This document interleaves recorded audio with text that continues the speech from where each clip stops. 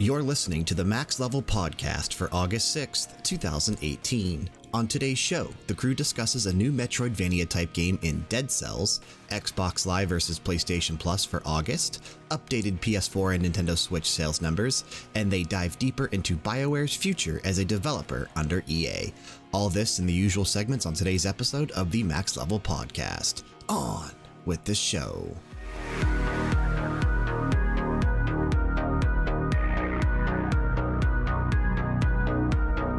I can't remember if I said anything about this on the show in the past, but I know I told you personally. I thought either one of our cats or one of the dogs had eaten my copy of Breath of the Wild. Well, there was a mouse down here in the studio again last night, and obviously I'm in a basement in the Midwest where mice are generally a problem during the spring, summer, and fall months. So we've had a decent amount of mice get into the basement, and our cats are usually pretty good about catching them. So one came in last night, and the cats were tearing up my studio. So whenever a mouse comes into my studio, I usually shut the door so that it can't get out. That way it gives the cats a chance to catch it, and the mouse won't be able to escape. What's nice about our cats is they never kill the mice. They just, the one catches them in their mouth, and then we have a pitcher, and we literally just put the cat's head in the pitcher and just like kind of pat him on the back of the head, and he drops the mouse. So, and that's how we catch the mice. I take it outside, I release it, and it's fine. Like, well, I'm not actually killing the mice. We are releasing them back into the wild, the breath of the wild. But no, so we were moving stuff around last night, and we had thought that the cats had chased, because I have a carpet laying on top of another carpet. We had thought that the mouse had been chased underneath the carpet. So I moved my TV stand. I moved everything away from that corner over there. And we were moving the carpet back away from the wall. And lo and behold, there's the cartridge for Breath of the Wild underneath the carpeting. So I don't know how it got under there, because that's under the TV stand, which is... Any bite marks or anything? Or? No, it's perfectly fine. So I put it back in its case, and I now have it so I can actually get back to the DLC, which I haven't done, because I literally lost that cartridge beginning of this year. And I remember looking behind the TV stand. I looked on the TV stand. I didn't think there was any feasible way that it would have gotten, because the TV stand is solid. Like, there's no way something could have got underneath it. But not only that, but it also got underneath the carpet, which the TV stand was sitting on top of. So I have no idea how it got underneath there. That's really weird.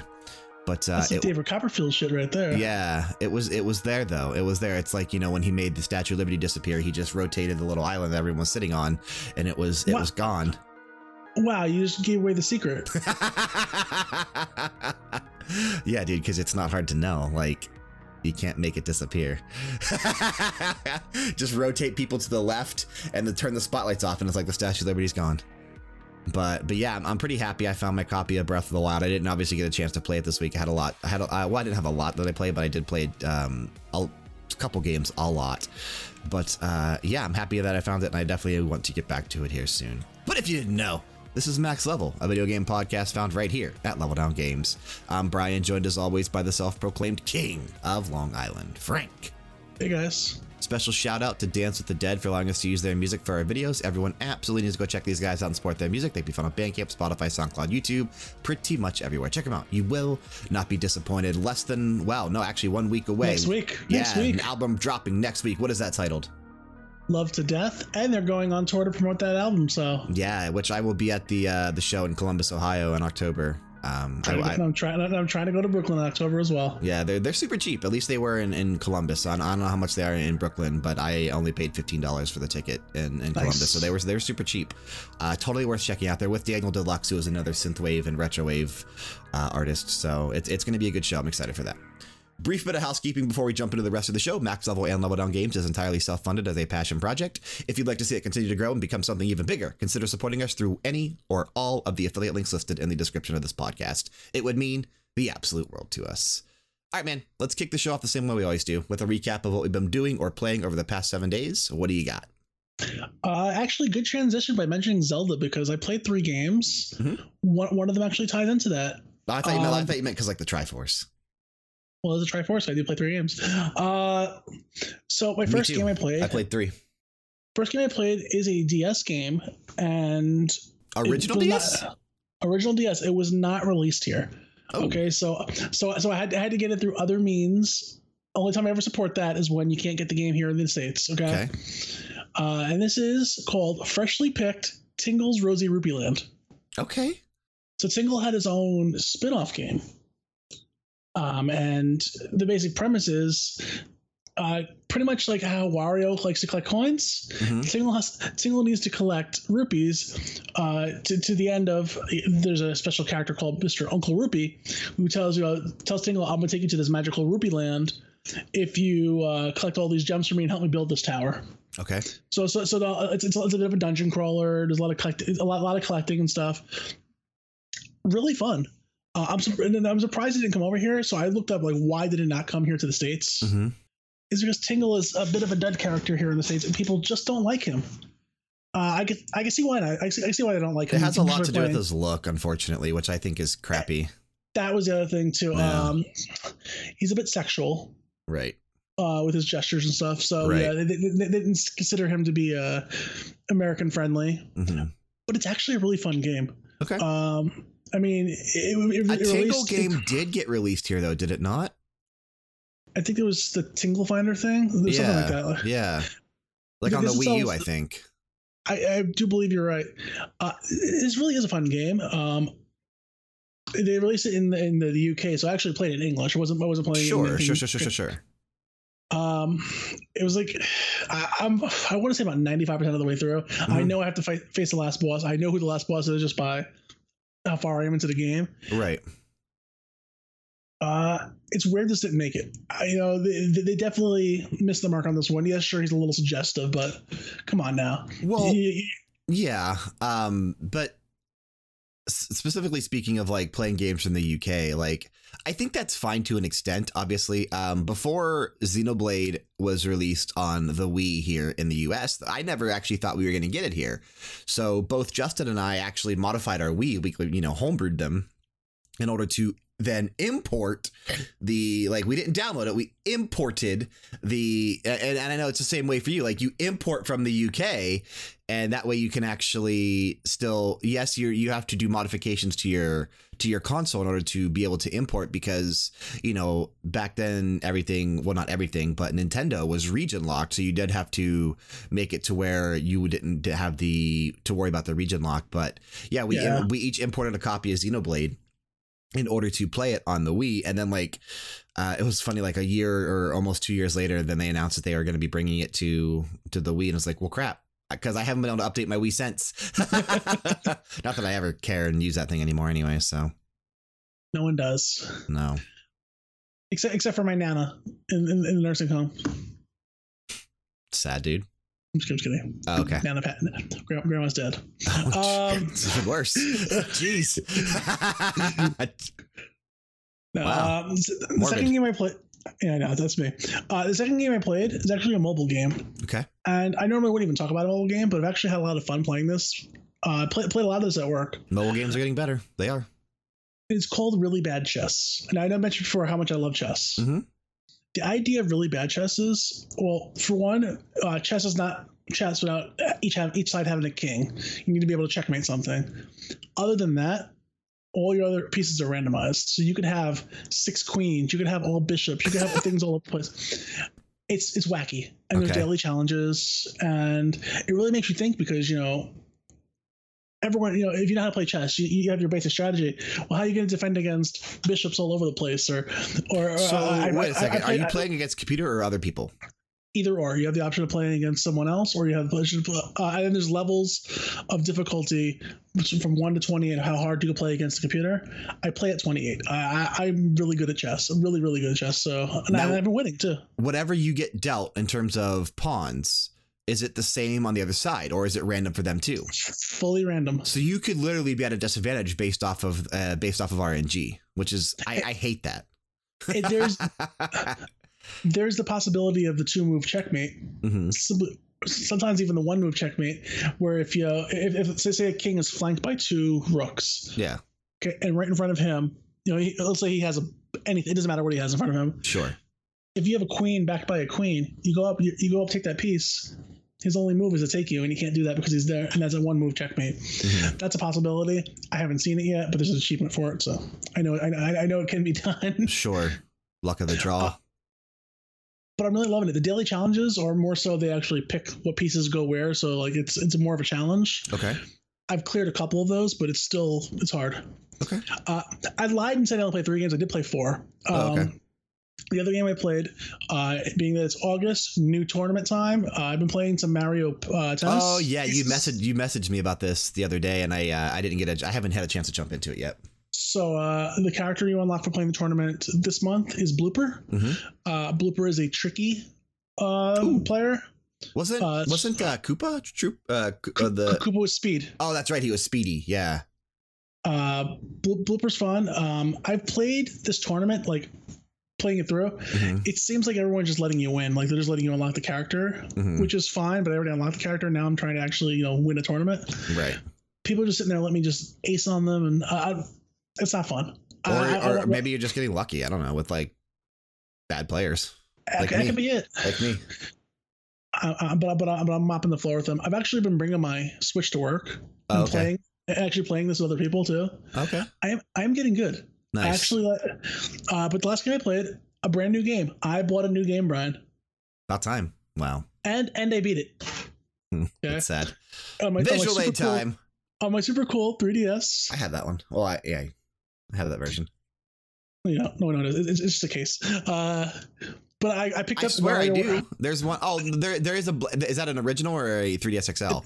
It's an XL. Okay, there's an original small 3DS that has that same like the same case. It's not a case though. It's just the actual thing printed on it.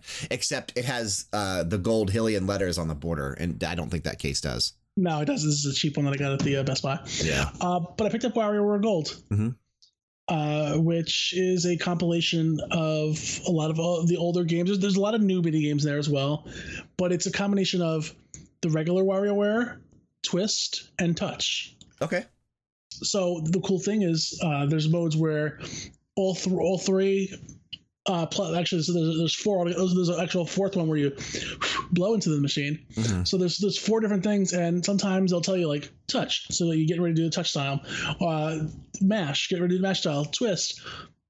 When you're doing the Wario levels, it doesn't tell you, so you have to like be thinking on top of it. So you have to keep like the stylus in your hand, gotta have it ready to tilt, have it ready to hit the buttons. Mm-hmm. Super fun. But like I said, I beat it in about 4 or 5 hours. These games are never long. They're never long, but they're fun. They have a lot of replayability. There's still so much for me to unlock here. There's actually built-in achievements to this game. Okay.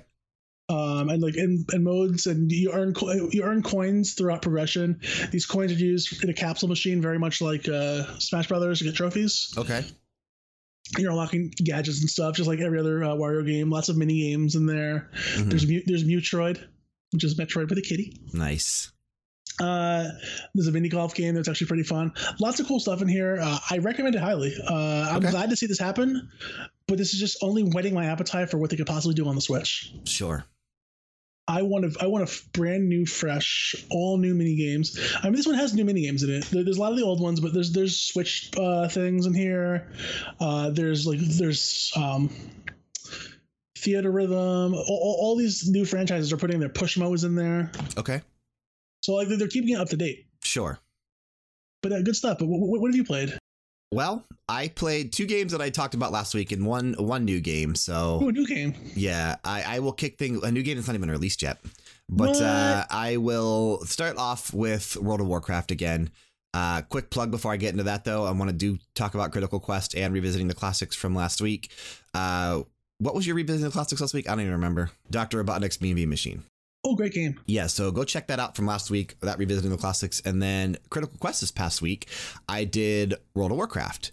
And I will be doing World of Warcraft often for Critical Quest, just because anytime something that I feel like needs to be highlighted or that I want to share in that, like, major story elements or something like that, I think Critical Quest makes perfect sense or is a perfect outlet to do that. So we had the second week of the War of the Thorns, otherwise known as the Burning of Teldrassil. And this is when the Lady Sylvanas, who is the new war chief of the Horde, she's the Banshee Queen, the undead queen. She is basically just out for blood and march troops across Ashen Vale through Darkshore, which you had mentioned if you could see them last week when we talked about this. So through Ashen Vale, through Darkshore, And that's where it ended the previous week. But this past week, we got to actually see the culmination with them setting fire to the tree. And so you do a couple quests. You're really trying to stop them, but it doesn't work. So she has her, some people shoot these volleys of fire into Teldrassil, completely sending it into a ball of flames. And then after that cinematic, which is the same cinematic that you can see on YouTube, it's part of the Warbringers thing that they've been releasing. After that, the skybox in Darkshore changes. So it's all red with like ash falling around, and you can because you used to always be able to see Teldrassil in the background when you were at Darkshore, because I mean it was close enough. You could fly to it from there. Now you can't fly there anymore. Obviously, it's completely been removed off of the map. But you could still see the tree. It's just like a graphic in the background, and it's completely on fire, completely engulfed in flames, smoke rising from it. It's really freaking cool looking. I really like the art direction that they decided to take with this, and how they decided to update the whole landscape of not only that, but Darkshore, and changing that too. But the interesting thing is, after you finish those quests, that opens up world quests in Darkshore. So, which are really beneficial to someone like me, who is playing a brand new boosted 110 mage that is just running the gear that you get equipped with when you boost the character. So these world quests are giving you base level 210 gear, and with a chance to Warforge or Titanforge up to like 225, but they can also roll bonus sockets, bonus stats, that kind of stuff. So it's basically catch-up gear for characters that either missed out on the most recent raid and didn't have some of the more recent gear, or people like me who are playing a boosted character or an alt, so to speak. So I've been doing this, and what's fun is that Sean actually resubscribed to Warcraft again, Shanzi. Boomdoggy. So I don't know where people know him as, but he ran through those quests with me. He was actually, that was his debut for Critical Quest. You could hear him in there when we were playing. But yeah, so he's been doing these with me. We've just been working on getting our characters some gear in preparation for Battle for Azeroth next week, dude. It's all I'm probably gonna talk about next week is Warcraft. So yeah, that's next freaking week. It's crazy. But it's so crazy. I'm going to lose my friend in a week. No, you won't lose me. I still have responsibilities, but I will. That's like anytime I'm gaming, it's probably going to be Warcraft for the next couple of weeks, just because there's going to be so much for me to do. So that's why I'm trying to get everything that I need to get done in some other games. But a lot of the Horde population was very upset by the way that Sylvanas handled the burning of the tree, because literally there was no one in the tree except civilians. Like, all of the leaders, all of like the heads of whatever. No, there was no one there. It was literally just civilians in Darnassus in the tree. So by burning it, she killed thousands, if not, I don't know, hundreds of thousands, however many in lore wise were actually in Teldrassil and Darnassus, but of innocent civilian life. And, the Horde is all about honor. Like, obviously, you think Horde, a lot of people kind of associate them with like the evil faction, the bad faction, and they're actually not. They're morally gray, and which is how they've always been described. But what Sylvanas did was not morally gray. It was pure evil. And a lot of the Horde, specifically Panzer's Trade Chat, a girl who's gotten famous by making World of Warcraft videos, did a reaction video, and you could just see like the heartbreak in her eyes and like, just on her face as all this happened, because it went against everything that the Horde basically stood for. And if you're an invested player in Warcraft, and you're an invested citizen of Azeroth, and you have these strong faction ties, it's crazy that they decided to go that route. And a lot of the Horde population were saying, well, this is it. I'm done with the Horde. I'm faction transferring over to the Alliance. Like Blizzard really, oh, wow. Yeah, Blizzard really, they pissed a lot of people off by doing this. Now there are the diehards who I would assume would be someone like yourself, who like, no, screw this. I'm for the Horde, burn the damn tree, all that kind of stuff. Like, if I may interject, yeah. I was cut off by somebody with an Alliance bumper sticker just the other day, and I wanted to run them off the road.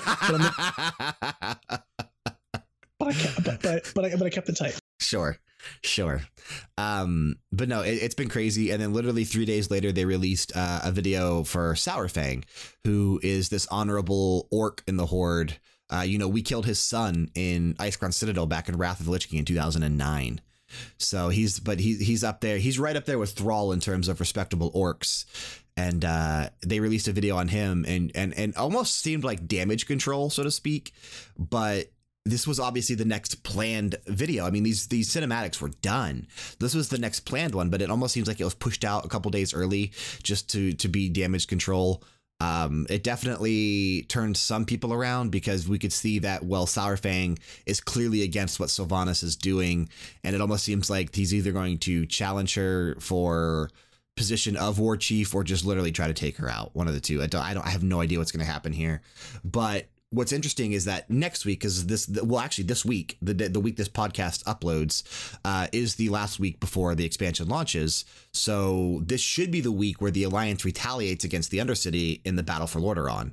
I'm hoping that's this week. I'm hoping they don't push that off and make it somewhere in the actual expansion, because in the beta, it was part of the pre-patch stuff.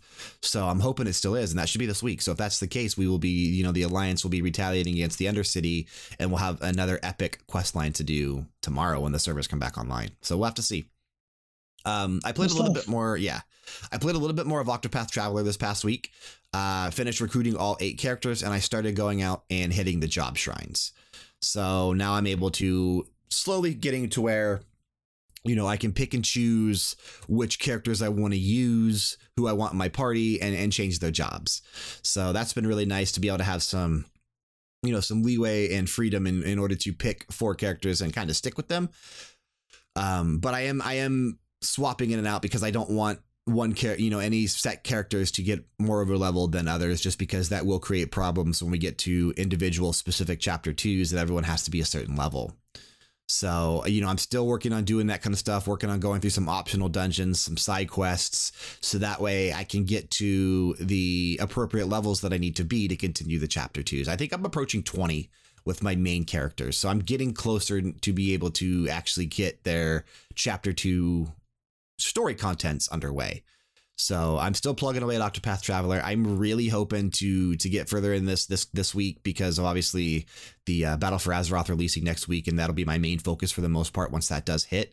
So I know there's no chance that I finish Octopath Traveler this week, but I'd like to at least get quite a bit further into it. So we'll have to see that. That is my goal, but I obviously I cannot make any promises. The last game that I played is a game that actually releases this week. And if memory serves correctly, the game is going to launch tomorrow. It's Dead Cells. So the developer was nice enough to reach out. We actually did receive 2 codes of this game. So you have it as well. I gave it to you literally when we started recording, though, so you haven't had a chance to check it out yet. But I'll play it tomorrow. Yeah. Dead Cells is definitely, tomorrow isn't Sunday, so yesterday.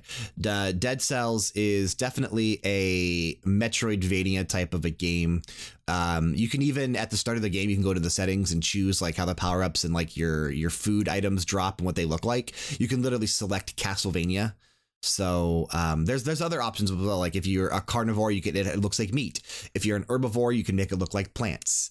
You can make it look like a bunch of different things. It literally doesn't change anything. It's literally there's a setting and options called diet, which allows you to change how like the food and stuff looks when you drop. So that way it's a food that you like. So being that this is a game that is very much inspired by Castlevania, I literally just chose Castlevania because I thought that would be cool. But what's interesting about Dead Cells is that there are no continues and no checkpoints or anything like that. So you start the game. The maps are procedurally generated every single time you go through. Nothing is ever the same. Enemies are procedurally generated as well. So certain enemies will show up at one point. Certain enemies may not be there at the next point. So like, and once you kill an enemy, it is gone in that particular stage. Like it doesn't come back. There's no respawning, anything like that until you die. Like when you die, you get sent back to the beginning and then of course the enemies are back. But once you kill an enemy, it is gone for the time being. So you go through, there's multiple different paths, a ton of hidden secrets to find in each area. Definitely swipe at walls like you would in Castlevania, because you will find things in the walls just randomly sitting there hidden. Like, I mean, I was just randomly swiping in corners, ducking, hitting things. And I did find some things like, whether it's money or power ups or whatever, you will find things hidden in walls, just like you did in Castlevania. So definitely do that. But there's just so much to do in this game, so many power-ups to where you can choose, do I want to level up my red weapons, which are usually your swords or your shields? Do I want to level up my green weapons? Do I want to level up my purple weapons, which are usually like your bows and that kind of stuff? There's grenades you can equip. There's these little things that you throw it down and it automatically shoots at enemies, but like it's like a decoy almost, so that the enemies will attack it instead of you. But at the same time, the item is shooting projectiles at the enemies, so it's actually helping you. But you have to be standing close to it in order to power it up, because you're giving off electricity to the item in order to actually power it up. So if you move too far away, it actually won't shoot and the enemies can just destroy it. It doesn't matter. So you definitely have to be standing within close proximity so that the actual projectile works. But I don't know. It's a fun system. I really like this game. After you go through a certain amount of, rooms or levels or whatever you want to call them, they're all connected. You can see the map. You just pull up the map. It's really easy to tell what's going on. You go to there, and there's teleporters. So when you pass a teleporter, you activate them and you can teleport around the current room that you're in. So that way, if you miss something or, you open up your map and like, there looks like there's a path there. You can go teleport to the closest spot. So you don't have to backtrack all the way, which would take a couple minutes. You can just teleport right to it. But once you go through those stages, you go into like a safe room, so to speak, which would be like if you were like in Bloodborne, if you were resting, and you went into the cemetery, or, through Dark Souls, if you're at the bonfire or the church or something like that. And there's safe rooms like that you move into after you go through each stage or area. And that's where you are spending your souls. So this game is very much Castlevania, but it's also very much Dark Souls. So you're collecting souls throughout the game. You get souls randomly by killing enemies. You can, and it is random, not every enemy will give you a soul. So certain enemies will drop souls, and it does appear to be randomized, but you can also find chests that have souls in them. You can pay gold to unlock doors that have souls in them. You can break down those doors if you don't want to pay the gold and have a curse placed upon your head to where if any enemy even so much as touches you, you will die. Unless you kill 25 enemies to remove the curse, which I was not successful in doing. I did break down the door. I got like 20 souls out of a thing. It was really nice. I had like 40 souls on me. I was in my second stage, and I literally was playing it so safe. I was dropping bombs, dropping projectiles, literally trying to make it to where, I was standing so far away from people, and eventually an enemy just dropped up from above, landed on me. Because it touched me, I died. Oh, so, that sucks. Yeah. So, but like I said, it was literally any enemy touches you, until you kill 25 enemies, you're dead. So, it definitely choosing to disobey the gods and break down a door and not pay your tithe or whatever, they will be mad at you and they put a curse on your head. And obviously that is the price to pay. Dee Snider, Twisted Sister, the price. They said it best, dude. It's a price we got to pay. And all the games. Everybody's got a price. Everybody's got to pay. Yeah. $1 Million Man. But no, Dead Cells is a fantastic game. I really think you're going to enjoy this. You can invest those souls into certain abilities, so that way when you do die, there are more perks. But when you do die, say you can put money in and you will die. I guarantee it.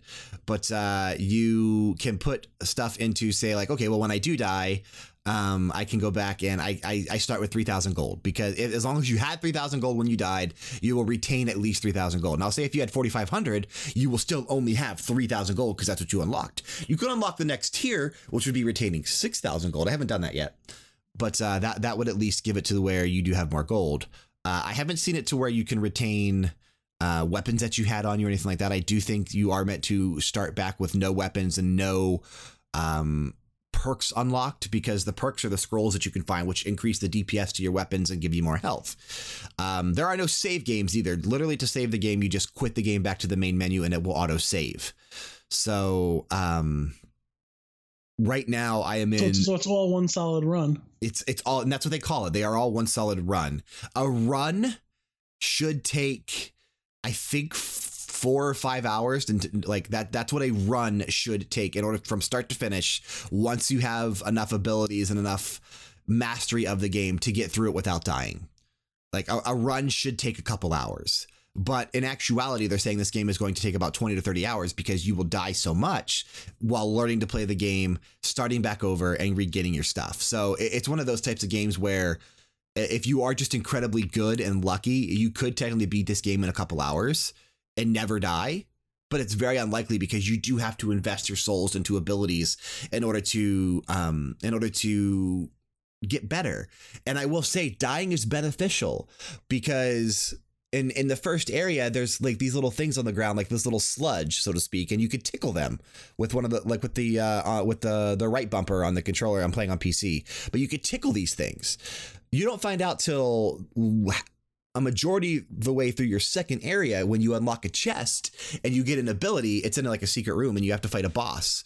You get an ability that when you tickle these things, a vine will grow. You can't get back to that first area unless you die.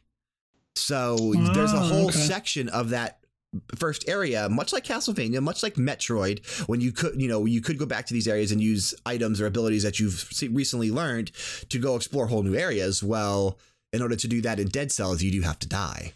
So dying is definitely beneficial because it will allow you to visit other areas.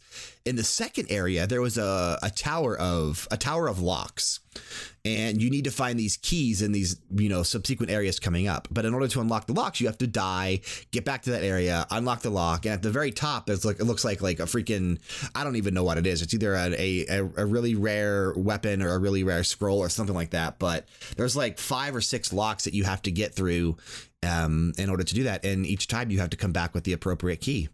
So it's definitely a game that you have to go through these areas more than once. It's very much like Moonlighter, which did recently just drop a massive update. They introduced a new dungeon. I really want to get back to that game and play it some more. But I think you're really going to have a lot of fun with Dead Cells. I was surprised with how much I actually thought that it was like. I'm surprised at how much fun I had with it and how much time I invested in it this past week. I literally had just sat down to start working on the review and capturing footage for it, and I literally couldn't stop playing. Like, the game is fantastic. So I really am excited to hear you talk about this next week and at least give your opinions on it. I definitely plan on playing this yesterday. Yeah, because this is a game that I really think you're going to get sucked into just because I know how big of a Castlevania fan you are. So yeah, definitely have to let me know before we record next week what your thoughts are on this, because I'm definitely intrigued to hear what you have to say. Hell yeah! But that's all I played. I didn't play a hidden fourth game like you did, so I did just do the trifecta, the Triforce. So going back to our Zelda references, let's go ahead and move into the weekly scoop news report. We have 12 items on the docket this week, and it is the beginning of the month, so we're going to kick things off with big news. We've got PlayStation Plus versus Xbox Live Games with Gold for the month of August, and as usual, we'll start with Xbox Live Games with Gold, the free games for this month. On Xbox One, available for the entire month, they are giving away Forza Horizon 2, which is a good game. I mean, Forza Horizon, they're great games. From August 16th, Forza in general, from August 16th to September 15th, they're giving away For Honor, which just came out last year. That's not a bad pickup. Yeah, that's not a bad pickup. That's a good deal. For Honor still retails for $60 usually, unless it's on sale. So that's a good deal. It's not my favorite game. It is a multiplayer focused game where it's all about battling as a knight, a samurai, or a Viking. So it's definitely not it is a game that I played when it first came out. I actually do have a review up on it on leveldowngames.com if you want to go check that out. I think I gave it somewhere around a 6 or a 6.5 if I remember correctly. I definitely scored it a lot less than a lot of other critics because I just didn't have as much fun with it. So, but that's not a bad game. On Xbox 360, from August 1st to August 15th, we have Dead Space 2, which is playable on Xbox One. That's a great game. Dead Space 2 is a fantastic game. Absolutely. And then from August 16th to August 31st, Epic Mickey 2, The Power of Two, which I've not played. But I haven't played that. I always wanted to. Jessica has played that and said it was a lot of fun. So all in all, Xbox Games with Gold, that's a fantastic lineup for the month of August. That's a great lineup. So in comparison to PlayStation Plus free games for the month of August 2018, on PS4, you will be getting Dead by Daylight, which is a great game. Dead by Daylight's a fantastic game. Anyone that followed us over at twitch.tv/leveldowngames will know that was one of our main games. Shout out to Mr. Dave, 123. Obviously, we met him through there. But, what up, Shandy fam? Yeah, myself, you, Justin, and Shanzi, Boomdog. Obviously, we played a lot of Dead by Daylight there for a little while. You not so much. You didn't play it nearly as much as we did, but it's a fantastic game. Dead by Daylight's a great game. So that's a great choice. That's a great game for PS4 too. Being that we can't play. I think it's a better PC game. Well, of course, but we can't play Friday the 13th anymore. Why not? because it sucks. No one ever plays anymore. Justin actually said it's actually getting really good with a lot of the updates and patches they put in. Another game that's available on PlayStation 4 is Mafia 3, which is terrible. Is it? Yeah, it sucks. Mafia 3, it's a decent story riddled with terrible mechanics and very janky gameplay. Now, they could have fixed it. Mafia 3, I can't remember if this is something I think I want to say. I can't remember when it released. I can't remember the year, but I want to say there is absolutely a review up on leveldowngames.com for this game. I guarantee it. The game came out October 2016. I was doing reviews then. I guarantee you there's a review up on leveldowngames.com. And I did look it up real quick for me while we're talking, but I'm guaranteeing you I gave it a bad score. Also on PlayStation 4, if you have access, well, no, actually, I think this game is, just type in Mafia 3 at the top. Might be III, or you can just type in Mafia. But I think this game is playable outside of PlayStation VR now, but Here They Lie is a bonus game available to PlayStation Plus members August 7th to October 7th. So 2 months. 6.5. Yeah. Okay. So not as bad as I was thinking, but it's still just a very average score. But Here They Lie is the game that made me want to sell my PlayStation VR because it's the game that made me the most sick when I was playing it. but that game is free for the next 2 months if you want to pick that up. And then another game that's free for the next 3 months, August 7th to November 6th, is Knowledge is Power, which I think is one of those games that you can use your phone to play with, like the PlayLink games is what I think that is. Okay. So you're going to get all those on PS4 for this month. On PlayStation 3, you're getting Bound by Flame, which is an action RPG, which is actually kind of fun. I did play that and beat it. I actually have that. Do you? Okay. Yeah, I played that and beat it on PS4 when it originally came out, but that is a good game. And Serious Sam 3 BFE on PS3, which is not a bad game. Yeah. Better on the PC, but whatever. Agreed. On PlayStation Vita, we have Draw Slasher, which I'm not familiar with, and Space Hulk, which I'm also not familiar with. The Vita offerings that they've been giving away, I mean, they pretty much given away everything good that you could give away on the Vita. So we are definitely getting just a lot more smaller and unknown titles that I'm usually not too familiar with. In terms of who wins this month, me personally, I'm going Xbox, just because I do think that while Dead by Daylight is a fantastic pickup, and I do recommend if you have PlayStation Plus, you should download that game and play it. I think it's a better PC game, and I think it's meant to be played on PC. Mafia 3, I think, is a bad game, and I wouldn't say that that's good, and I wouldn't say that that's a positive for PlayStation Plus. Whereas on Xbox Live, you're getting a much newer game in For Honor, a great racing game with Forza Horizon 2, and then Dead Space 2, which is fantastic. I don't know, man. I'm going Xbox this month. What about you? Neutral Swiss. I say it's about even. Okay. Yeah. Okay, cool. Interesting. So we have no definitive winner for this month because we did not agree. So usually we agree, but this month we did not. I was more PlayStation leaning, but I feel it's right in the middle. Okay. So we'll go with a undecided winner this month. Let's go ahead and move into some game announcements. We have 5 to talk about this week. We're going to kick things off with Warner Brothers Interactive Entertainment have recently announced Middle-earth Shadow of War Definitive Edition for PS4, Xbox One, and PC. It is going to launch on August 28th in North America and August 31st in Europe for $59.99. The reason that they're doing this Definitive Edition is because they are taking out all of the microtransactions from Shadow of War. So I think that they realized that probably was a bad idea. And they are deciding to release a definitive edition, which will include the main game packaged together with all downloadable content, all updates, and all improvements.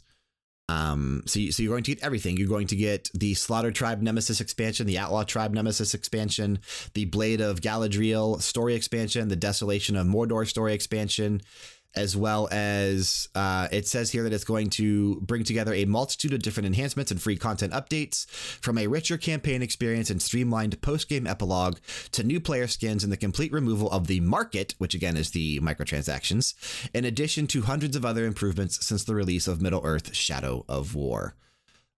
This is actually a fantastic move. I'm fully in support of this. I love when a developer realizes that microtransactions probably never should have been put in their game in the first place. So I'm digging this. I really do hope that others follow suit. Exactly. I was trying to think of the right words to say it, but I really hope that others follow suit, specifically something like Battlefront 2. So, but yeah, so definitive edition for Middle Earth coming on August 28th this month. So not bad at all. The next game announcement, Digimon Survive, is going to be coming to North America and Europe for PS4, Xbox One, Nintendo Switch, and PC in 2019, Bandai Namco recently announced. Celebrating the 20th anniversary of the Digimon anime, Digimon Survive presents a brand new adventure set in a mysterious world with characters designed by Yuichi Yukumo and music by the much acclaimed Tomoki Miyoshi. Digimon Survive sees a brand new group of teenagers led by Takuma Momozuka get lost on a school camping trip, finding them transported to a strange new world of monsters and danger. As they fight their way back home through an animated world of difficult decisions and deadly battles, players' choices throughout the game will impact the evolution of their monster allies and the final ending of the game. Battles in the game are fought in 2D in a more classic strategy RPG style. I did do a reaction video solo to this one up on our YouTube channel if you want to go check that out.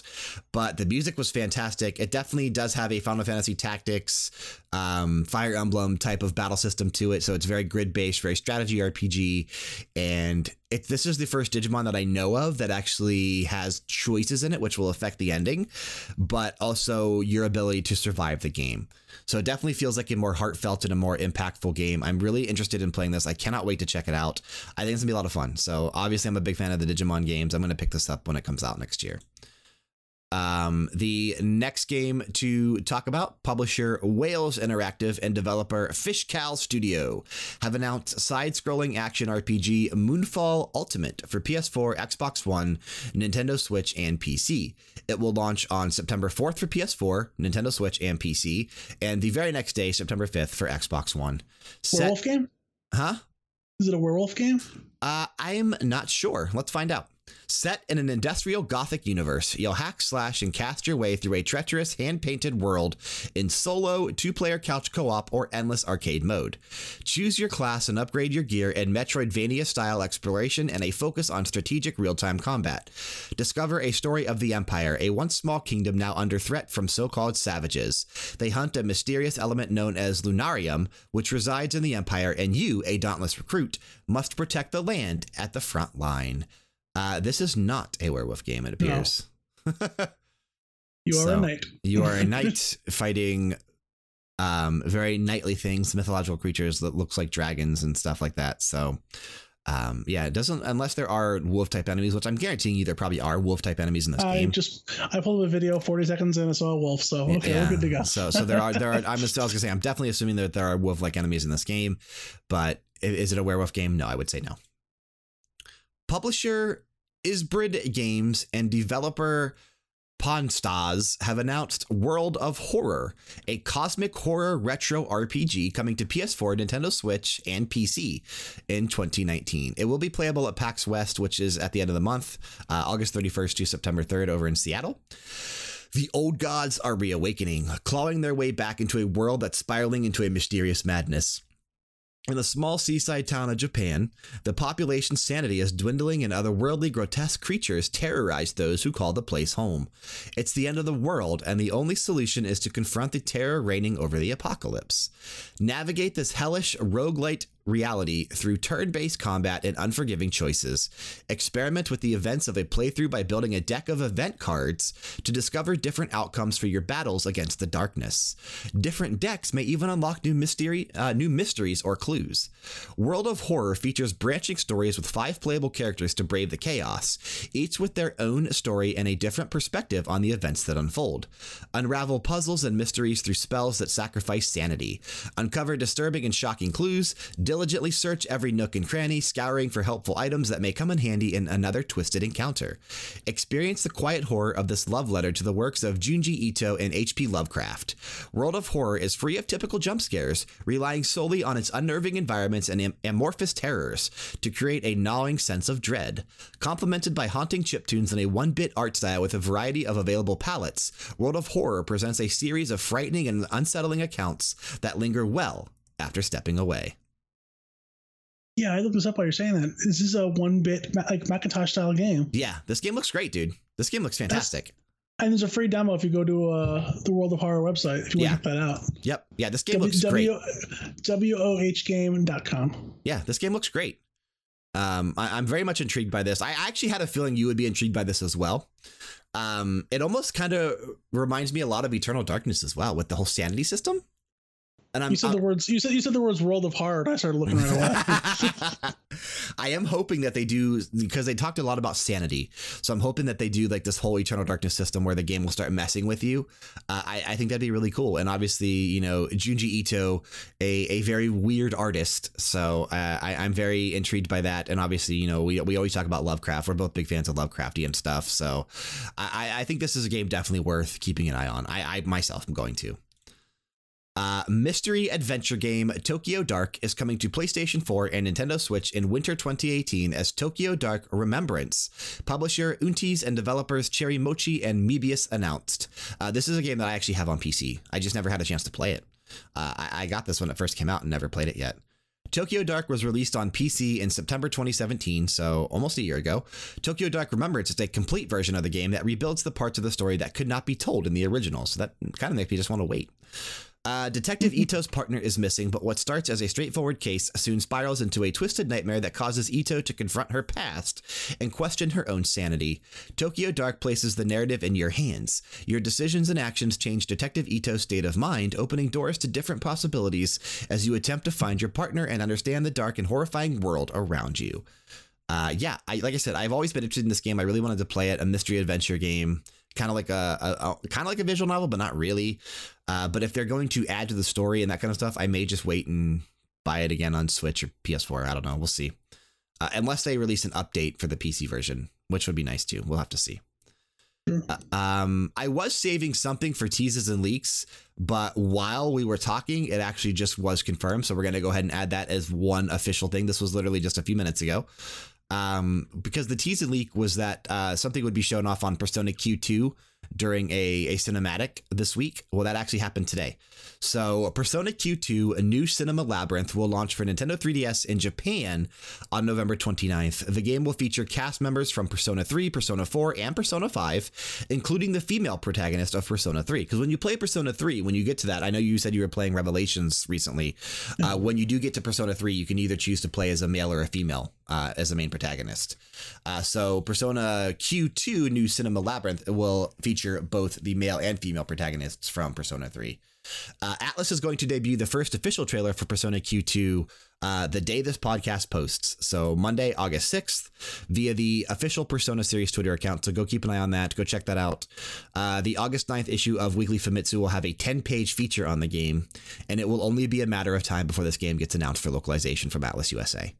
There's never been a thing Persona related that did not eventually get announced for localization. So before the end of this year, I wouldn't be surprised if we do have confirmation that Persona Q2 is releasing here in North America early next year, like 2019, spring 2019, probably.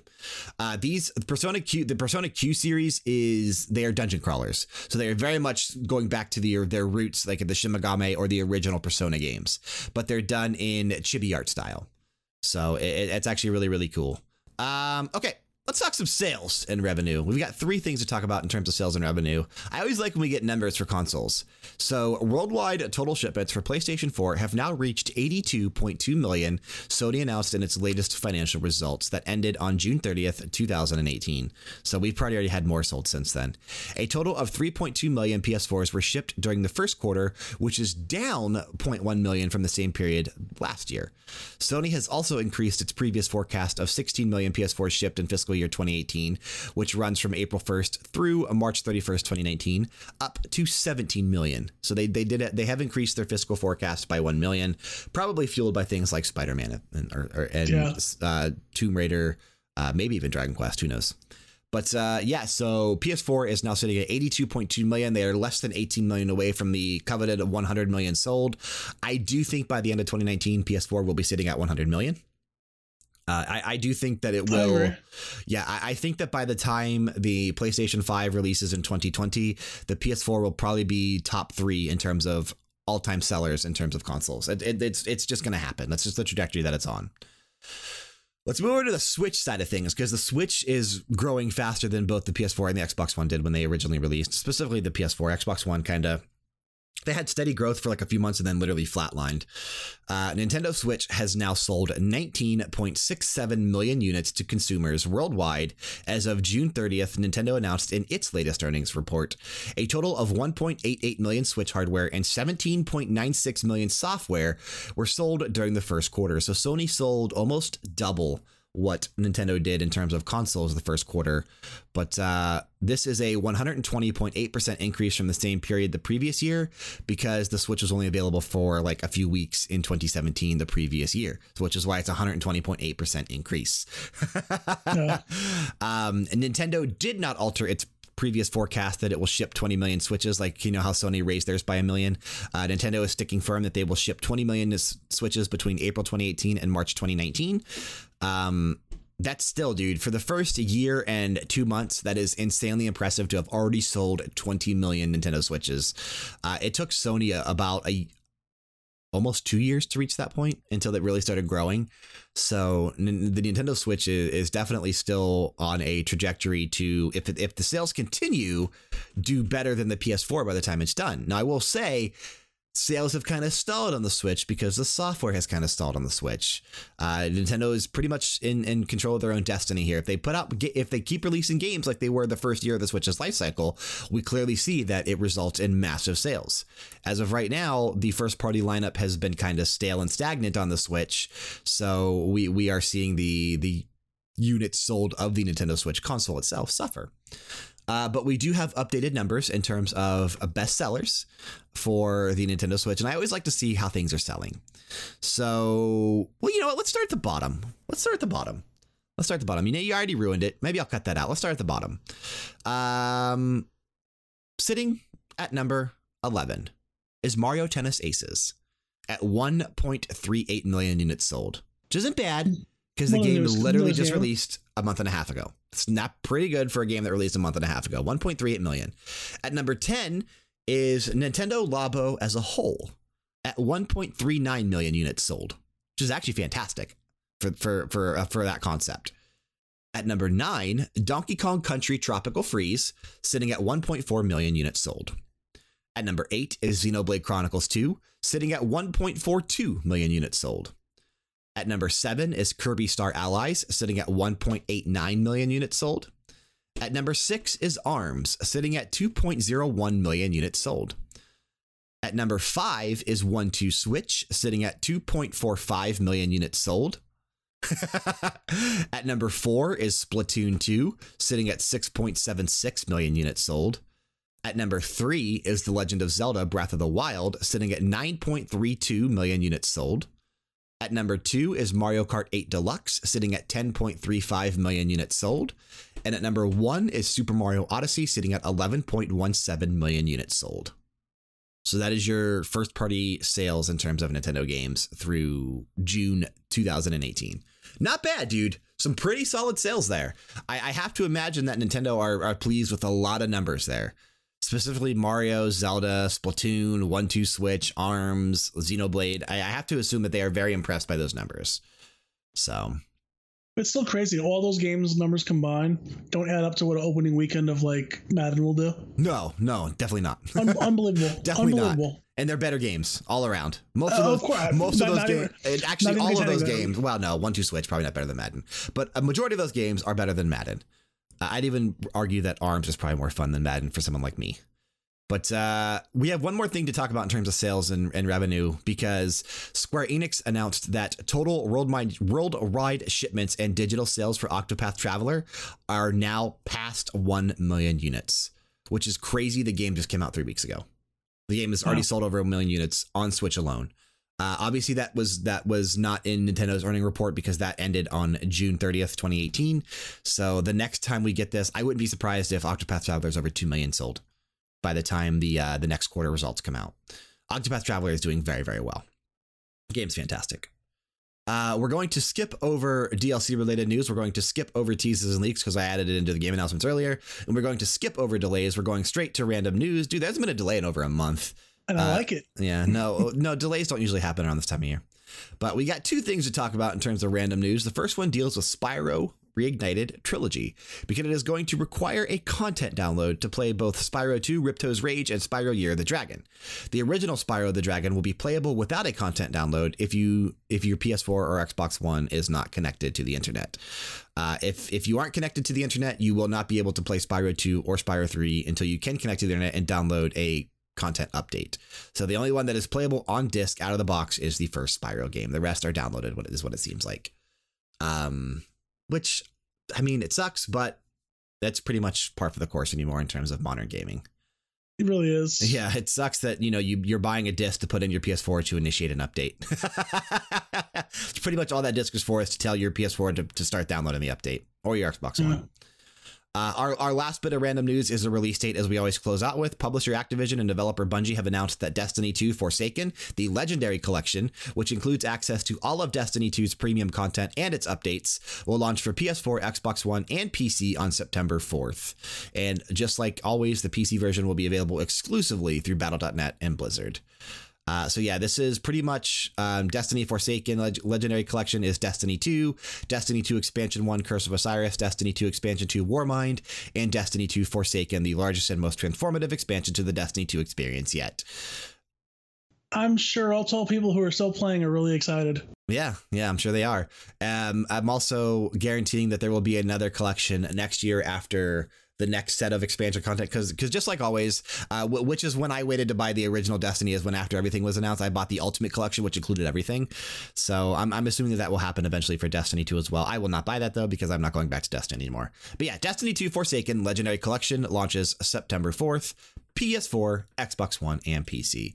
But as always, that's September 4th. Let's take a look at what's releasing now and the new releases for the week of August 6th. We're going to kick things off with tomorrow, Tuesday, August 7th, coming to PC, Nintendo Switch, PS4, and Xbox One. It's a game I talked about extensively a few minutes ago. It's Dead Cells. Dead Cells puts you in control of a failed alchemic experiment trying to figure out what's happening on a sprawling, ever-changing, and seemingly cursed island. Tough but fair combat, responsive controls, challenging foes, permadeath, and of course, the emergency panic roll to get you out of trouble. Make for a which is fun, and you can actually, I forgot to mention, you can use that roll to get through certain walls as well. So you definitely want to roll into walls, because some walls are pass-throughable, but only if you roll. Make for a demanding, visceral, and cathartic action game. Experience a Roguevania, mixing an interconnected world of branching paths and unlockable skills with the constant adrenaline-pumping threat of permadeath. No checkpoints. You either vanquish the final boss in one go, or you try again. However, you keep some of your progress for successive runs. New paths you've unlocked, access to new levels, mutations, abilities, and weapons.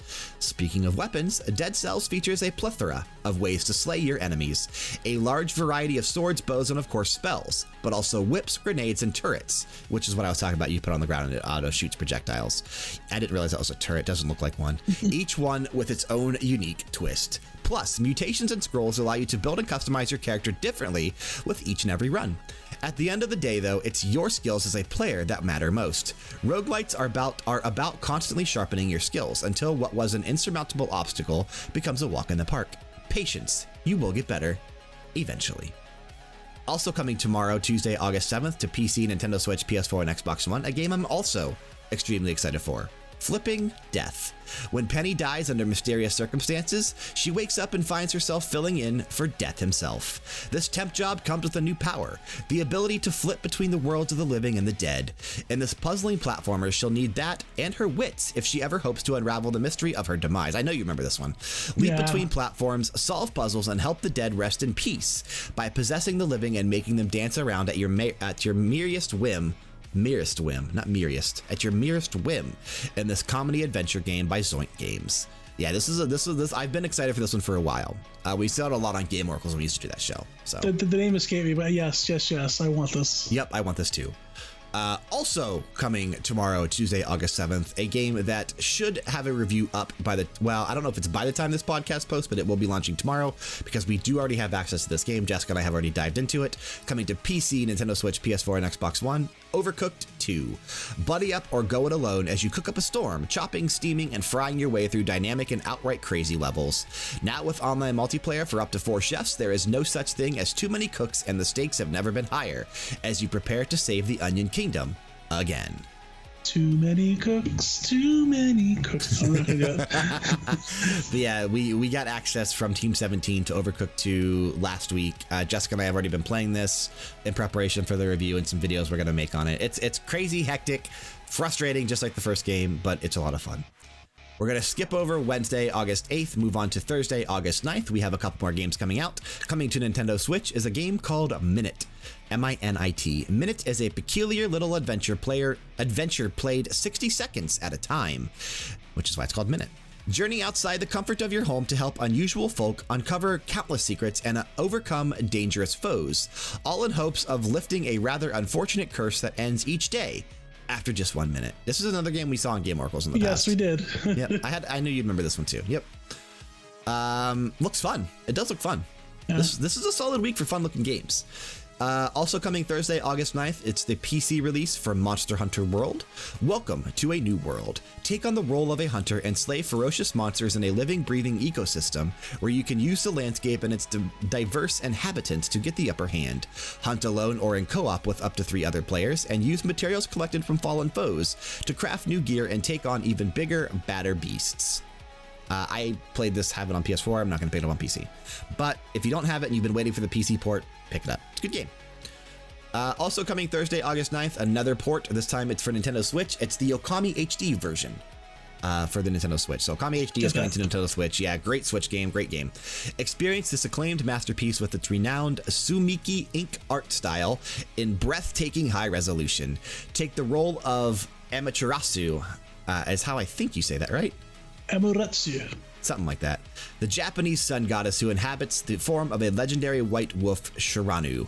Use magical abilities, attacks, and celestial brush techniques to restore the land of Nippon to its previous glory full of life and color. Not only can you play in both widescreen and the original 4.3 or 4:3 aspect ratio, you can now use the Joy-Con in TV mode and tablet mode or touchscreen and portable mode for intuitive, direct celestial brush controls. So you can actually be in control of the brush using the Joy-Con or the touchscreen on the Switch. No. Why not no? I'd rather play the game the right way. I think using the touchscreen would be actually kind of intuitive. I think that's kind of fun. I don't know. I mean, that'd be interesting. So I'm not picking it up on the Switch because I would already played this on PS4, but if you haven't played this yet, I definitely think this is a good Switch game. You should definitely pick it up. First time I think it's been on a Nintendo platform. And especially because you can actually use the Joy-Cons if you like motion or touchscreen if you want to actually use your, make it seem like you're actually using the paintbrush, which again, I think is a very cool idea. We move on to Friday, August 10th. We have 2 more games coming out, coming to PC, PS4, and Xbox One. Madden NFL 19. Madden NFL 19 gives you game-changing control on and off the field. Real player motion transforms the way you play Madden, delivering you gameplay control with precision and intent. Create and share custom draft classes, design your game strategy, progress your players, and execute your game plan with all new positional archetypes and franchise mode. In Madden NFL 19 Ultimate Team, train your favorite players to fit your roster and lead your team to glory in all new ways to compete. I usually pick up the Madden games every year. I will pick up this one, but I usually buy them on Black Friday, and that's when I'm going to buy this one. So, yeah, I will buy Madden NFL 19 on Black Friday later this year. Because about $20. Well, yeah, exactly. But I usually, there's a few games that I wait every single year to buy on Black Friday. This is usually one of the franchises and games that I wait for. The last game to talk about this week, releasing on Friday, August 10th for PC, PS4, and Xbox One, We Happy Few. We Happy Few is the tale of a plucky bunch of moderately terrible people trying to escape from a lifetime of cheerful denial in the city of Wellington Wells. In this alternative 1960s England, conformity is key. You'll have to fight or blend in with the drug-addled inhabitants, most of whom don't take kindly to people who won't abide by their not-so-normal rules. Discover the retro-futuristic city's dark history as you play through the intertwined narratives of 3 quietly rebellious citizens of Wellington Wells, each with their own strengths and weaknesses as they face their pasts, as they face their pasts, prepare for the future, and engage in activities that aren't exactly status quo in the artificially enthused society. This is not a bad week, dude. A lot of good things releasing this week. Pick of the week is actually a lot harder than it was originally going to be. What are you going to go with this week? I'm going to be that guy. Madden. Okay. You're going to go weird. You're going to go with Madden. I know, but you know what? I always enjoy these Madden games. There hasn't been a bad one in recent memory. Okay. All right. So your pick of the week is Madden NFL 19, which is surprising. My pick this week is Dead Cells. Dead Cells is fantastic. Only because I haven't played it yet. Sure. But Dead Cells is fan-freaking-tastic. I'm really enjoying my experience with this, and I am going to keep playing this for a while. Like, as soon as we're done, well, I have a lot of stuff to do today after we're done recording, but tomorrow, tomorrow, as in yesterday, Sunday, when you're listening to this, I'm going to put a lot more time into Dead Cells in preparation for the review. So I'm really enjoying this. I'm capturing a lot of footage, and I can't wait till I can actually make it through the entire thing without dying. You know, that will obviously be a thing, obviously, because you will eventually be able to get there. But it's just really cool being able to go back and see these things time and time again. So it's kind of fun. But yeah, pick of the week this week from Frank is Madden NFL 19. From me, you have Dead Cells. Let's go ahead and transition to something that I've been wanting to talk about, but there's now some things that have recently released that I do think kind of can dictate and lead a conversation and a dialogue on this, so to speak. I want to talk more about BioWare, and more specifically what they're currently doing, what we could potentially be seeing from BioWare, and if they are still in trouble or not after Mass Effect Andromeda, after really not showing anything, after a lot of, you know, hesitation on Anthem, and just the fact that we know EA likes to kill studios that are not doing well. So, you know, BioWare is one of my favorite studios in terms of game development. I really enjoy what they do. I'm a huge fan of the Dragon Age franchise. I'm a huge fan of Mass Effect up until Andromeda. You know, there's just BioWare, obviously Knights of the Old Republic, 2 amazing games. They made a great MMO in the Old Republic. They've done some fantastic things. So there's 2 news stories I pulled up from GameSpot.com that are going to fuel this discussion. So I'm going to read through these. We're going to get an idea of what they're currently doing, and then we're going to spiral off from that and talk a little bit about BioWare and what we can expect. So the first thing I want to talk about is how they have recently explained how Anthem's single player experience is going to work. So back at E3, we had an in-depth look at Anthem, but we didn't really get an idea of too much on how the single player was going to actually be done. So in a update on their official BioWare blog, the general manager, Casey Hudson, touched on a number of different topics in the post. First of all, thanking the community for their support and teasing secret projects, which we're going to get to here in a few minutes. But obviously, one of the biggest questions that the studio has received since formally unveiling the title at E3 this past year is how players will have the agency to shape their own story when sharing the same world with others. Kind of a lot of the same concerns and fears that people have with Fallout 76. So as it revealed at E3, BioWare's solution to that dilemma is dubbed Our World, My Story, which has players come together in a dynamic shared world to complete missions and return to a hub area to continue their individual story. As Hudson explains, quote unquote, in the dynamic open world, everything is experienced in real time by all Anthem players, day, night, weather, and world scale events that shape the ongoing narrative of the setting. This is our world, which we share as a player community. Then, when you return to Fort Tarsus, that's actually a single player experience, and it's where you spend time developing relationships, making choices, and seeing consequences. That's the My Story part. Hudson says BioWare will share more details about Anthem's Our World, My Story approach and other information about the game during a panel they are holding at PAX West later this month. So it's kind of interesting. been, which is, it's similar to what we heard at E3 because they kind of talked about the hub world being a single player experience. But now we fully know that Fort Tarsus, so think the Citadel of Destiny kind of a thing. Like, you know, instead of that being where someone, like where everyone goes and congregates and you could see everyone, when you go back to the main hub city, it's just you and a bunch of NPCs. But while you're there in that hub city, you can actually talk to these NPCs, develop relationships with these NPCs, make choices that I'm assuming are going to affect certain things, whether that's solely just in your city or out in the world. I have no idea. Probably just your hub, since that's the thing that you only have control over. But I think it'd be really cool if you actually had a choice to, you know, make changes in your personal hub world. So your choices affect your hub so that my hub isn't the same as your hub. And there, you know, there's differences there. So I think that would be really, really neat. And especially if you can, you know, get individual unique side quests that you could do out in the world solo while still working on the main story quest with other people when you're actually outside of the hub and seeing the multiplayer shared world experience. That's actually a really cool idea, and I do like that. So that definitely has me a little bit more excited for Anthem, which again is releasing on the dreaded February 22nd release date. Has yet not nothing's budged from that date yet, but I don't think anything will till we get much closer. They're playing chicken, you can tell. Oh yeah, no, nothing's gonna budge till probably after the new year. I guarantee you one, if not two things will move off of that date though by then. Shortly after we hit into 2019. But on the same turn, and I did mention this here a little bit a couple minutes ago, the secret projects. These were also teased in that same blog update. He hinted that plans are in place for more Star Wars The Old Republic content, so which is their MMO. But he said that we hear loud and clear the interest in BioWare doing more Dragon Age and Mass Effect games. So rest assured that we have some teams hidden away working on some secret stuff that I think you will really like. We're just not ready to talk about any of it for a while. So this is something that I mentioned to you off air, but it seems to me that BioWare and specifically Casey Hudson, who just recently returned, like I don't fault him for the mistakes that Mass Effect Andromeda made. Casey Hudson was the original guy behind the original trilogy of Mass Effect, the games that were good. He left BioWare for a while. And that's when Mass Effect Andromeda was done. He recently came back. So I don't fault him for the mistakes that Andromeda made and for how bad of a game that turned out being. And I think he knows that Mass Effect Andromeda made a lot of mistakes. So I really feel like Dragon Age may have been going down that same path because we do know that there was a Dragon Age game in development and there obviously still is a Dragon Age game in development.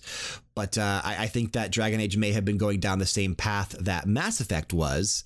And when he came back, he's kind of refocused it a little bit, maybe scrapped a lot of what they were doing with the next Dragon Age 4 to make it more of a game that is going to fall in line with the traditional Dragon Age Origins, Dragon Age Inquisition, Dragon Age 2 to an extent. Dragon Age 2 was not the best, but Origins and Inquisition are really good. More in line with those games. So I'm definitely, I think we're not going to hear anything on Dragon Age or Mass Effect for a while. Obviously, Anthem is the main focus for BioWare right now. It's the only game they're going to be talking about till it releases. And I wouldn't be surprised if it's the only game that they talk about for the first year after it releases, because, you know, there will be content updates. There will be story updates. There will be DLC updates for Anthem throughout the first year after release, much like you always get for these types of shared world games. So E3 2019, I'm calling it right now. I don't think we see either what's next for Dragon Age or Mass Effect. I think it's too early. So, but do you think that if Anthem doesn't land, everything is done? Potentially, I do, and that's a scary part of this, you know. Yeah, that's kind of why I wanted to talk about this a little bit, because now we know more about what Anthem could potentially be. So I wanted to talk more about, you know, BioWare's future, I guess, so to speak, with, do I think they have a future? Are they going to remain with EA? Are they going to get shuttered? Are, is something drastic going to change with them? And I think that still is a possibility. I do. So yeah, if Anthem doesn't, perform to not only BioWare's expectations, but more specifically EA's expectations, they could be in some serious trouble, which is why they have small teams tucked away working on secret projects with Mass Effect and Dragon Age. Nothing is in full production yet for either one of these two franchises, whether it's Mass Effect or Dragon Age, because they know that their future is probably uncertain. So they have to really wait and see how Anthem does. And if Anthem flops or it doesn't do well or is critically received bad, or, whatever the case may be, it could be the end of BioWare in general. So it's crazy to think about, but I think a lot is riding on Anthem, and I think they have to get a lot right here. The fact that Casey Hudson is back, and he did make some great games in terms of, the original Mass Effect trilogy. I do have high hopes ever since he came back that if there were things within Anthem that, he didn't like or didn't agree with or whatever, that he's had enough time to make changes to that. So I do think that there is hope. There's definite hope here. The fact that they're talking about this game, because a lot of people, obviously, for BioWare games, which usually have epic stories, great gameplay, besides Andromeda, a lot of people wanted a single player game. So I'm glad that they are talking about the single player, that there is a single player experience here for those that do want it. If you want to view Anthem as a single player game, I don't think there's any reason that you shouldn't. So if you want to think of it as you're just going out there and working with a crew member, you're out there with your crew in Mass Effect, and your crew just happens to be other people that are playing the game. So I do think that you could technically view this game as a hybrid single player experience, which is definitely what they're trying to go for here. Where when you're back in your town, you're in control of your own destiny, you're in control of your side quests, you're in control of your relationships. And when you're out there, you're doing these world quests, you're doing these main story missions, you just happen to be working with a crew. Like I said, if you want to think of it as a crew and not an MMO and not working with other people, then I don't think there's anything wrong with that. It's the same thing as Destiny, then. Yeah, it's 1,000% the same thing as Destiny. So you just randomly seeing people out in the world, which isn't terrible. I liked it and I hated it all at the same time. See, I liked being able to go out and do my own thing. I really did. But I don't want people killing the enemies for me or drawing things near because they're on their own little personal side mission. Sure. I want to play the game my way. Sure. So that sucked a little bit, but I also didn't like being brought into groups for certain missions. Okay. Because I don't want to have to not that I don't want to rely on someone. I am a team player, but like I said, I want to take things at my own pace. Okay. See, I don't have an issue with like getting automatically paired up with people in order to take on like missions, that kind of stuff, because there are going to be certain missions that are designed to not be able to be done with one person. Exactly, and I'm cool with that. Okay. Yeah, because like obviously there's going to be some enemies or some bosses that literally, if you did it by yourself, you'd never win.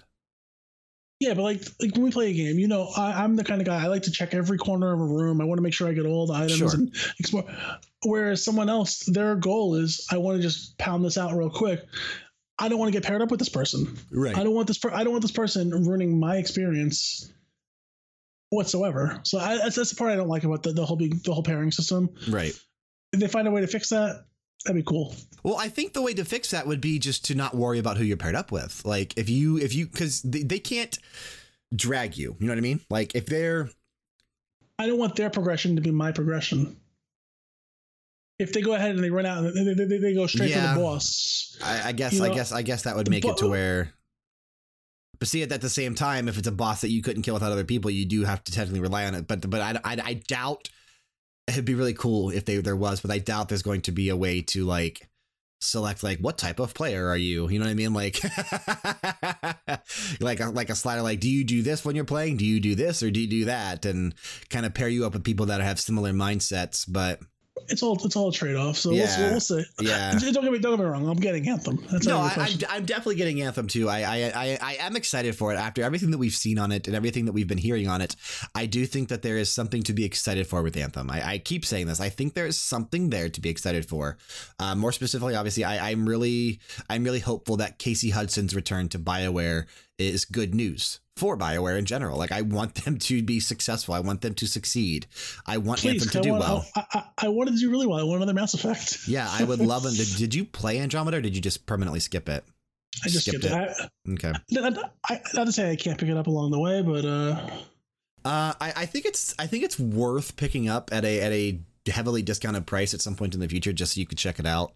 But yeah, there's something, obviously it's worth experiencing, but it's not a good game. So, but I mean, it is worth experiencing just to see the continuation of some of the things that we did in the original trilogy. Like, some of the not necessarily the choices, because the choices didn't matter.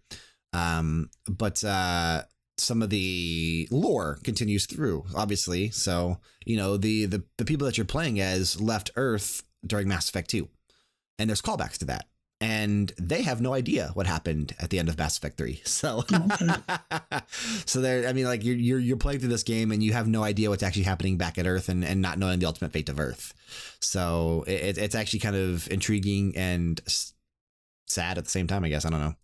But yeah, I want another Mass Effect. I definitely want another Dragon Age. It's time for Dragon Age. Like, it's Dragon Age's turn before Mass Effect. So whatever comes first, it will be Dragon Age. So, you know, they alternate. So Dragon Age will be next regardless.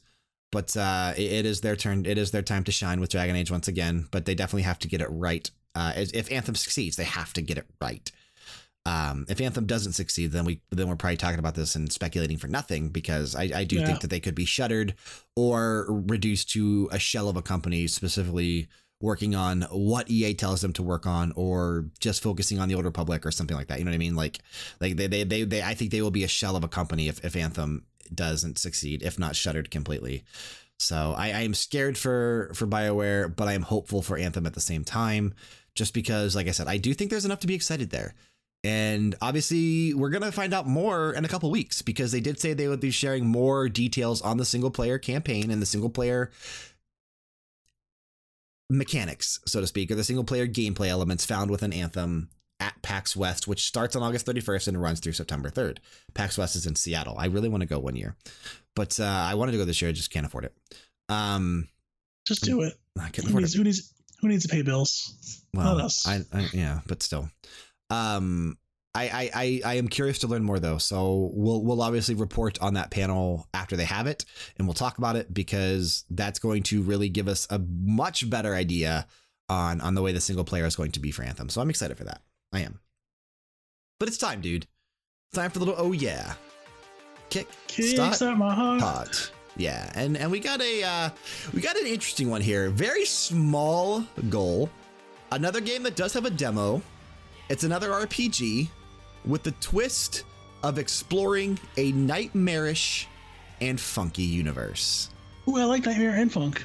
Yeah, so this is a game that after you see it, I think is going to be something that you are going to be extremely excited for, because of what it personally reminds me of. The game is titled Orogenesis, Orogenesis. Orogenesis, a neo-funk RPG. They were looking for $2,000 only. They are currently sitting at $2,729, so it is funded at 130 backers with 11 days to go. Again, there is a demo, and it contains roughly 1/6 of the base game. The demo contains 2 dungeons, several boss fights, and tons of things to explore. It's currently available on itch.io. A mountain uproots from the ground, and with it rains 4 powerful orbs from the sky. The world itself twists and malforms with the birth of this mountain, and within the dreams of all of its denizens lies a dark cosmic horror. The mystery of the mountain awaits for you to unlock with the help of your friends. But what horrible villains await to stop your adventure? Find out in Orogenesis. You are Dude, and it is now your fate to gather the 4 Genesis orbs and unlock the secrets of the mountain. Along with your friends Pipe and Tea, the 3 of you will conquer the troubling terrain of the world and snuff out whatever evil lays festering in the dirt beneath you. Orogenesis is a game about exploration. Explore a massive tiled map similar to classic games like The Legend of Zelda. With fun, turn-based combat accompanied by awesome and satisfying animations, you will explore the world, completing its many dungeons and filthy side quests. It does have a retro art style overworld with gorgeous pixel art that invokes the games of old, grotesque and abstract battles, so when fighting enemies, you will witness horrible demons and cute little bastards that will send a chill down your spine. A huge world to freely explore, which is an 8x8 world map full of unique and lovely sights to see, and a quirky cast of weirdos. Meet several dozen weirdos and help them out. Get to know them, interact with them, chill with them. Do whatever makes you happy, my dude. There are 3 stretch goals that they did announce. The first one we already hit, which was at 2,500, the Ninfungus game system. The next one is at 2,750, which we are just $20 away from. You will get advanced player housing, and at $3,000, you will get 3 free DLC packs released for this game. What do you think? What are you thinking on this? Actually looks pretty good. Yeah, More interesting. This looks cool. Like I said, it definitely has that grotesque art style, very reminiscent of I want to say like Clay Fighter, to where you have these weird character models, and I think like the fat Santa in Clay Fighter, or like the snowman himself. They're like these overly grotesque. Whoa! Bad Mr. Frosty. Thank you. I couldn't remember his name, but you have these overly grotesque looking characters, unique art style. It's meant to be filthy. It's meant to be gross. Why? Because if I would have known this from the beginning, there was a $100 backer limit where I could have designed a boss. Oh my God! Would you have actually pledged to do it? For $100 for me to design a boss in a game that's going to be on the Switch? Yeah. I would create the level down demon. Yeah. Is this on Switch? Yeah. That's what Ninfungus means. Does it? The Ninfungus game system. I mean, this is gonna be on Nintendo, probably Switch or Game Boy. Oh, 3DS. I didn't realize that. I didn't realize that meant Ninfungus. I didn't realize that. So I'm glad you said that, because I didn't put that together. So I didn't realize Ninfungus meant Nintendo. Because I'm super smart. Nah. But what's crazy is that you literally only have to pledge $3 to get this game. Yeah. Like $3 will get you the game download and backer credit. I'm pledging to this, dude. It's literally $3. Why wouldn't you? Yeah, it's literally $3. And they're saying the estimated release date for this game will be October of this year. For $10, you could get everything, including a soundtrack, wallpaper, and digital art book. It's still not a bad deal. $20 gets you a sticker. $35 gets you a themed pin. $50 gets you a poster. $75 gets you to be able to create an original enemy. You can still do that. $75, you can create an enemy. Could do that. Yeah, because there are still 7 spots left. Create Brian. You could. Dude.